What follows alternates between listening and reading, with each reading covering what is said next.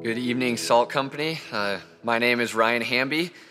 I have the privilege and the job of leading the Salt Company over in the magical land of Iowa City. We're really glad you guys are tuning in with us tonight from wherever you are, and I am here for one purpose only. I have to preach the good news tonight. You are here for one purpose only. It's not to be entertained or to get your church fixed for the week, but it's because you need to hear good news. In a time like this, like Saul said, there is nothing that we need more than God's word to come to us when we are desperate for it. I find it fascinating that we're singing songs like praising a God who feels pain with us. I think tonight I want us to get a wider array of how beautiful that God is. I want tonight to tune in a little closer than maybe we normally would. C.S. Lewis once said this, that pain insists upon being attended to. God whispers to us in our pleasures. He speaks to us in our consciences, but shouts to us in our pains. Pain, is his megaphone to rouse a deaf world. We are all coming together on kind of equal ground, confused, angry, hurt, a little scared.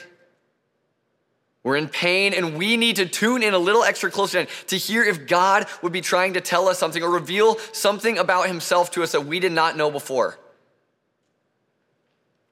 Tonight, what we need from his word is a shocking amount of comfort.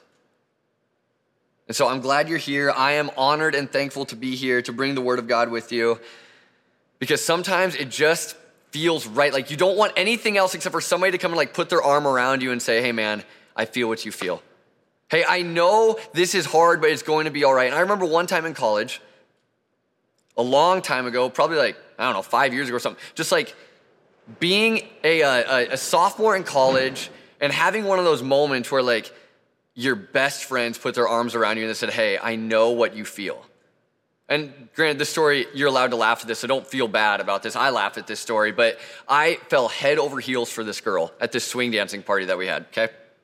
You've been there, right? Okay, and I was just all about this. I was stoked. I was planning all these dates. I was going there in my mind. And I finally mustered enough energy and confidence, I guess, to go, see if she would go on. And she did. It was like a miracle. I was like walking around in a living music video or rom-com. There was music playing all behind me. I couldn't stop smiling for weeks. The dates were perfect. Everything was perfect. I just kept falling harder and faster and harder and faster. And I thought, a couple weeks in, now's the time. Now, finally, maybe we can make this official. Maybe we can put a stamp on this and get it on Facebook and really make it official. And so I'm driving her home one night after a nice evening together. And I'm nervous. My heart's pounding out of my chest. And I remember opening up my mouth to tell her, I think we should make this official. And she cut me off and said, I just don't see how this is going to work. And my heart just sunk. And I think I started nervous laughing in the moment because I was so taken back by it. But I dropped her off. I drove home in silence, eyes wide, just what in the world is going on? As my heart, I was trying to put it back together, right? Little 19-year-old version of me. And I get home, and what I found at my house was the most shocking comfort. I go downstairs. Everybody said, how was it? And they could tell on my face it wasn't good. And I look around. I noticed everybody else wasn't good either. And I learned in that moment, 3 other people in that room that night had all been dumped or rejected in the last 24 to 48 hours. And they put their arms around me, and we opened a gallon of ice cream. And we said, this is the tub of sorrows. Let's be there for each other. I think Dalton was one of those people who was there, the guy singing and playing earlier. It was a night to remember, a night where you can look back on brotherhood and be like, you know what? It does feel good to just have somebody empathize with you once in a while. And I hope tonight that we can all do that. We are all in a common zone here of fear, anger, confusion. In a time when we thought hey, at least we're all going to be unified through this virus. There's more tension in the air now than there was even 3 months ago. And it is funny to hear a story about arrogant college guys getting humbled. Very funny, don't get me wrong. But there is a common heartbreak tonight that's not funny that we need to address. So I'm asking you, what comfort is there? Especially to you people who believe in God. You've been coming to Salt Company for a while now. What comfort is there in your God? How would you answer somebody on the streets who asks you that question? Why do bad things happen to good people? That's not some like philosophical, hypothetical question. It's real. It's outside your door. Do you have an answer? I'm not coming tonight because I have all the answers for every problem in the world, but I'm here to point us to God's word and to a God who has something better than answers. God's word has a comfort, a surprising, a shocking comfort that all the confused, angry, hopeless, and hurting people in the world need tonight. And so last week, if you tuned in, we turned to the book of Job, right? It's like spelled like Job, like pretty much right in the middle of your Bible in the Old Testament, a really, really big book. And Job was like the Old Testament poster boy of suffering and going through hardships, okay? You remember what happened? Satan, the enemy in the story, went to God on his throne, the king, and said, God, I know you think Job is all that. You think he's a pretty good guy, but I bet you, God, that if we took away all of your blessings from him, he would turn and curse you. That he doesn't actually love you. This Job only loves you, God, because of what you give him. So God says, have at it. With Satan on his leash, he says, go for it. You can afflict, you can't kill him, but you can afflict him and try and turn his life upside down, and we will see what happens to this Job. And so this man who was rich, he was wealthy, he was prospering, he had big family and tons of like cattle and camels and sheep and all that stuff, had a great wife, had great friends. His life was turned upside down. Satan began to afflict him. And a man who loved people greatly lost everyone he loved, as natural disaster just came wrecking through their homes. A man who had to see enemies come and murder his own children. A man who saw just a whole lifelong of hard work blown away in the wind.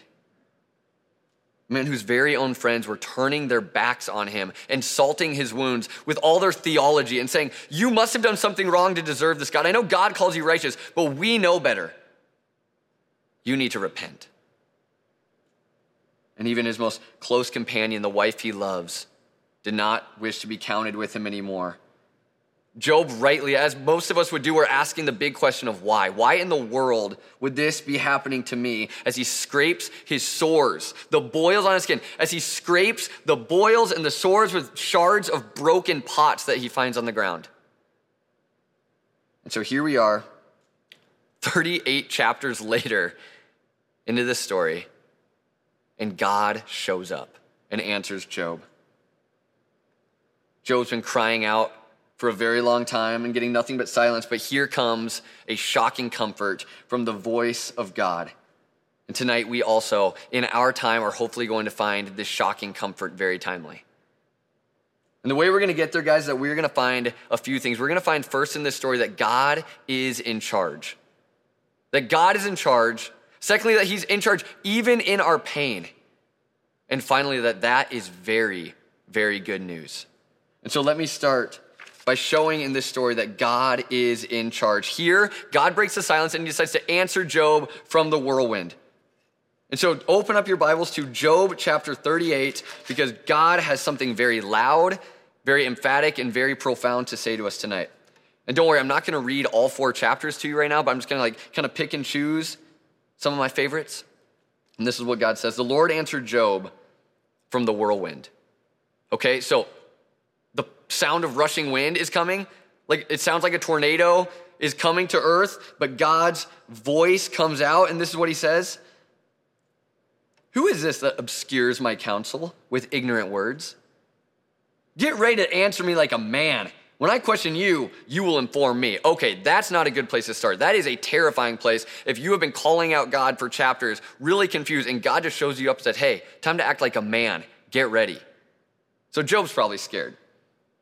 And God continues, where were you when I established the earth? Tell me if you have understanding. Who fixed its dimensions? Certainly you know. Who stretched a measuring line across it? What supports its foundations? Or who laid its cornerstone? While the morning stars sang together and all the sons of God shouted for joy. Who enclosed the sea behind doors when it burst from the womb? And I made the clouds its garment and total darkness its blanket. when I determined its boundaries and put its bars and doors in place, when I declared, you may come this far, but no farther, your proud waves stop here. God just opens up by showing Job the world and saying, you don't know a lick about how this was created, but this world answers to me and me alone. He goes on in verse 31. He says, can you fasten the chains of the Pleiades or loosen the belt of Orion, talking about the stars? Can you bring out the constellations in their season and lead the bear and her cubs? Do you know the laws of heaven? Can you impose its authority on earth? Can you command the clouds so that a flood of water covers you? Can you send out lightning bolts and they go? Do they report to you saying, here we are? God is looking to the sky saying, Job, you don't even know what space is, and I am king over that. Verse 39, can you hunt prey for a lioness or satisfy the appetite of young lions? When they crouch in their dens and lie in wait within their lairs, who provides the raven's food when its young cry out to God and wander about for a lack of food? God is not just big, and he's not just grand over all the cosmos and showing Job, look how majestic it is, but he's saying, look how intricate and creative I am as well. This is the God of the Bible. And this is how he chose to introduce himself to Job, that the most grand cosmos, I am all-powerful God, and I am in charge of them. You think that this situation, Job, this suffering has gone beyond my control. No, Satan, you forget, is on my leash to the smallest intricacies. I am the tender God, and I am still in charge. You think I have missed your tears? No. I have captured every single one of them in bottles. Don't get me wrong. To the most routine rhythms, I am the faithful God, and I am still in charge. You think the sun and the moon are accidents, that their repetition is dull and purely scientific? No, I delight to see them rise and set every day and every night. And to the smallest, most artistic brushstrokes in this world, I am the creative God, and I am in charge. And the question is, why is God in charge? Because he created everything. And even now, he holds all things together. And so Job might ask, so why are they the way they are? If you are so in control and if you are judged, why are bad things still happening? And how does God answer him? What answer does God kneel down and give to Job? Well, he doesn't give an answer, does he? He doesn't give an answer. He doesn't answer directly. He actually gives something better. Instead of giving an explanation, he gives himself. I think Jordan might have said this last week. He says, God doesn't lean and give an explanation here, but he actually gives a revelation. That with all of Job's questions being thrown up in the sky, he doesn't drop a textbook and say, here you go. But better, he gives himself. God knows getting reasons and explanations is just like giving Job more broken pots to scratch his itch. But getting God is exactly what he needed. And tonight, getting God is exactly what we need wherever we are. Job didn't need to know the plan. He needed to know the one who was in charge of the plan. He didn't need explanation of what was around him, but he needed a new, fresh vision of the God who was above him. Maybe you've heard of the story of Isaiah, right? The prophet in the Old Testament, another big book in the Old Testament where Isaiah, this prophet, he's a really good guy, but his country is going through a tough time, the king had died. A lot of uncertainty was in the air. And God doesn't send him a textbook or a game plan, a playbook saying, all right, here you go. This is what your ministry needs to look like to a broken and hurting world. No, he does something else. He gives him what is commonly called a Godquake. I think Tim Keller coined that term, Godquake. Maybe you heard it at the conference if you were with us with Salt Company before this wild season. You got to go to that giant party in Des Moines we call the Salt Conference. Jake Eats preached on this and he called it a Godquake. What is a Godquake? Well, it's when God shows up. Plain and simple. Isaiah was standing there and he had a vision of the Lord. And it wasn't just his body that was shaking when God showed up. It was the foundations of everything. God's might, his glory, his weight just came crashing onto the scene. And Isaiah was absolutely stunned. He needed his eyes completely wide open to see how wonderful and big and powerful and in charge this God is, if he was ever going to make a difference in this world. He didn't need an explanation. He also needed a revelation. And this is what Job needed in his turmoil. Not answers, but God to show up himself. Because this God is not actually content with explanations. He wants to show something far better. And no matter what darkness surrounds us tonight, no matter what happens when you close your computer screen tonight and you walk out your door and turn on your news cycle and feel the anxiety and the weight of all of that, we need a better vertical vision of this God first and foremost. Because suffering is real, pain is at hand, and with Job, we are crying out for help. Job is crying out for comfort, and God doesn't defend himself, saying, "Oh, I'm sorry, Job, I'm sorry for making you go through all this." No, he reveals himself, and why? Because he is in charge not only in the good times, but also in the pain. Look at Job 42, 1 through 6. This is what happens after God speaks. Job replies to that thundering voice in the sky. And he said this, "I know that you, God, I know that you can do anything. And no plan of yours can be thwarted. You ask, who is this who conceals my counsel with ignorance? Like, who is challenging me? Surely I spoke about things I did not understand. Things too wondrous for me to know. Things far too wonderful for me. You said, listen now and I will speak. When I question, you will inform me. I heard reports about you," Job says to God. "I heard about you, but now my eyes have seen you. Therefore, I reject my words and I am sorry for them. I am dust and ashes." We need to see that God is not just in charge tonight, but he is in charge even in the pain. What you need to see, that this is the only appropriate response for somebody who has a collision with this God. When God reveals himself to man, this is the only appropriate response, that you are far too wonderfully big, like you are far too wonderfully beautiful, you are far too wonderfully powerful and in charge for me to just simply understand that, for me to explain it. Oh, I thought these satanic woes were overwhelming, that these pangs of the devil were going to end me. But I know now that I have a vision, that your victory is actually bigger and better than my pain. I have heard of you, yes, but I'm afraid I was pretty much like a blind man until now, until my eyes have been ripped open and I've seen you. Oh, now I saw you as a bully in the sky at one point, and here you are in front of me, delighting me. I thought you were a bully in the sky who just wanted to cause pain, and here I am, alive and cared for.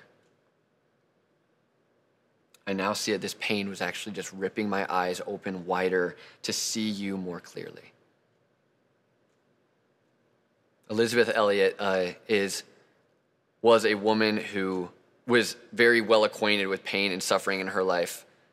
You might have heard of one of her husbands, Jim Elliot, who just like right away after going on the mission field together, he was killed by the people he was trying to preach Jesus to. And then her next husband died as well. And then she was on a third husband, then she died. Her life was full of anguish. And in her book, Suffering is Never for Nothing, she just drops this amazing line that says, "The deepest things that I have learned in my own life have come from the deepest suffering.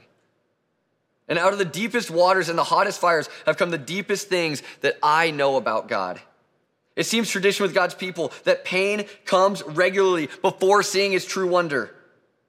And when God opened Job's eyes to see who he was clearly, he saw a God whose command of the universe was not bound simply to how Job felt. That he saw a God whose goodness wasn't bound to his own understanding, but it was above it. He saw a God whose glory and majesty made him realize how small he actually was. But he also saw a God who was gentle enough and kind enough to not crush him, but to kneel down and answer him. If this God is actually Lord and in charge over the vastest cosmos and the most intricate beauties of this world, I am in awe that he would kneel down and answer me in my weakness. Could it actually be that this Lord, this God, is in charge of my suffering? But now we're brought to a crossroads. If you say you believe that, if you believe in the God of this Bible who says that he is in charge, which means he is even in charge of our suffering. It brings us to a crossroads that begs to ask the question, is this God still good?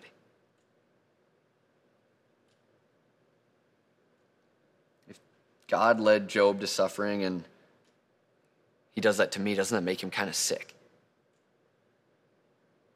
Is God still good? And I'm excited to tell you the answer is emphatically yes. No matter what we see around us, God is still on his throne, completely in charge. Even in the stub toes all the way to the cancer diagnosis, God is on his throne, and he has a plan to not waste our pain. Let me tell you, this is incredibly, very wonderful good news. As this story ends, God restores Job's fortunes. It says that he doubled everything he had. All of his kids died, he had more children. His friends came from the farthest ends to bless him and to give him gifts and to celebrate his new health, wealth, and prosperity. Job's fortunes have been restored. So let me just address the obvious skepticism we might have towards the story. Is this story telling me that whatever pain I experience, God actually plans to double my riches that I lost? Right? Like, are you telling me that if I actually pass the test of suffering that God has put me through, then my life will be better? No. Okay, that's not the main point of the story. That's not actually the main point, because the comfort that you need is not that you're gonna get like 6,000 more camels after this hard season is over. I don't know what that equates to like American dollars, but it doesn't matter. Like, that's not the point of the story. God might choose to bring you to seasons of prosperity, absolutely, but that's not the main point. The main point is hidden in the opening scene of the story that we read last week. Like, you remember when Job was like down on earth and there's like this cosmic, like heavenly throne room conversation between Satan and God, and Satan has a big idea. And his big idea was simple. God, I want to prove to you that the people who say they love you do not love you. I want to prove that Job is not faithful to you. I'm going to hurt him and I'm going to prove it to you. But God had a bigger idea. God had a better idea. And God's big idea was not just to test Job and see if he was faithful to him. His idea was to say, yes, I'm actually going to prove to Job that I am faithful to him. You see, like, this had less to do with Job passing a test and simply proving himself to God. This was God proving that even in the darkest times, he is faithful. That even when we don't pass the test of life perfectly, he remains bountifully good to us. This God is faithful, and that means more than if you love him, your life is going to be easy and prosperous. It means that even in suffering and confusion and hardship, God will always be near you. He will always be with you. It means that even in the suffering, no matter where you are tonight, you can trust this God. And how do we know this is true? Because sometimes we look up to the sky, right? We say, God, give me a moment like Job. Like, speak to me from the whirlwind. Like, where are you, God? And we get nothing. But friend, I'm telling you tonight, you don't need to look to the skies for an answer from God. You don't need to be disheartened by the silence that you hear or don't hear from the skies. Tonight you need to look to the cross where this same God bled and died on a piece of wood. God's nearness to you can be seen no better place than him suffering as a man on Calvary, that God did not find it content to stay up in the clouds in the whirlwind, but decided to come down into the ashes where Job was and where we are. God proves his faithfulness to us that even when we were not righteous, he still is. And he has fantastic plans for us. He took the death we deserved so that we could have eternal life with him, free of suffering, free of confusion, but full of wonder, full of joy, forever seeing and being with this God. I said earlier from that kind of stupid story, like, it feels good just to have somebody put their arm around you, right? It feels good to suffer alongside a brother or sister. And Jesus did that, right? He feels our pain because this God is intimately near. But guess what? Suffering with somebody is cool. Absolutely. But resurrecting with somebody is so much better. It wasn't the end of God's plan out of his love for us to just die on a cross. But 3 days later, in his power and glory and majesty, rise again, defeating death forever. His plan for us is that even when we suffer, even when we suffer with this Jesus, it should be a guarantee that we will be resurrected with him. And when Jesus busts out of the grave, our shocking comfort that we need tonight was actually revealed. Our shocking comfort was revealed in the empty tomb, and it said this, that if God can make meaning from the cross, the most drastically gruesome, unjust scene in history, God dying for sinners. If God can make meaning out of the cross, he can surely bring meaning out of our suffering right now. So the question leaving tonight, guys, is this. Do you trust this God? Do you know this God? Even in your pain, this is very good news that God is in charge, even if it hurts. And that is very good news. He is not distant, he is near, and he is calling you to himself tonight. So would you pray with me? God, what a humbling time to be alive. Like Saul said, God, I'm just so struck with silence that I feel like is on purpose for me, that I just want to listen. And so, God, whether we're like on our computer screen or here together, and like, would we just like raise our eyes, like raise our hands in worship and just say, God, we don't know what to do. We don't know what to say, but we trust you. We trust that you have a plan even in our suffering. Because if you could make meaning out of the cross, how could you not also bring meaning out of my suffering, God? Thank you so much that you love us, that you've decided not to abandon us or forsake us, but you are here right now. Let us turn away from our sin, embrace you, and sing with reckless abandon how much you have done for us, God.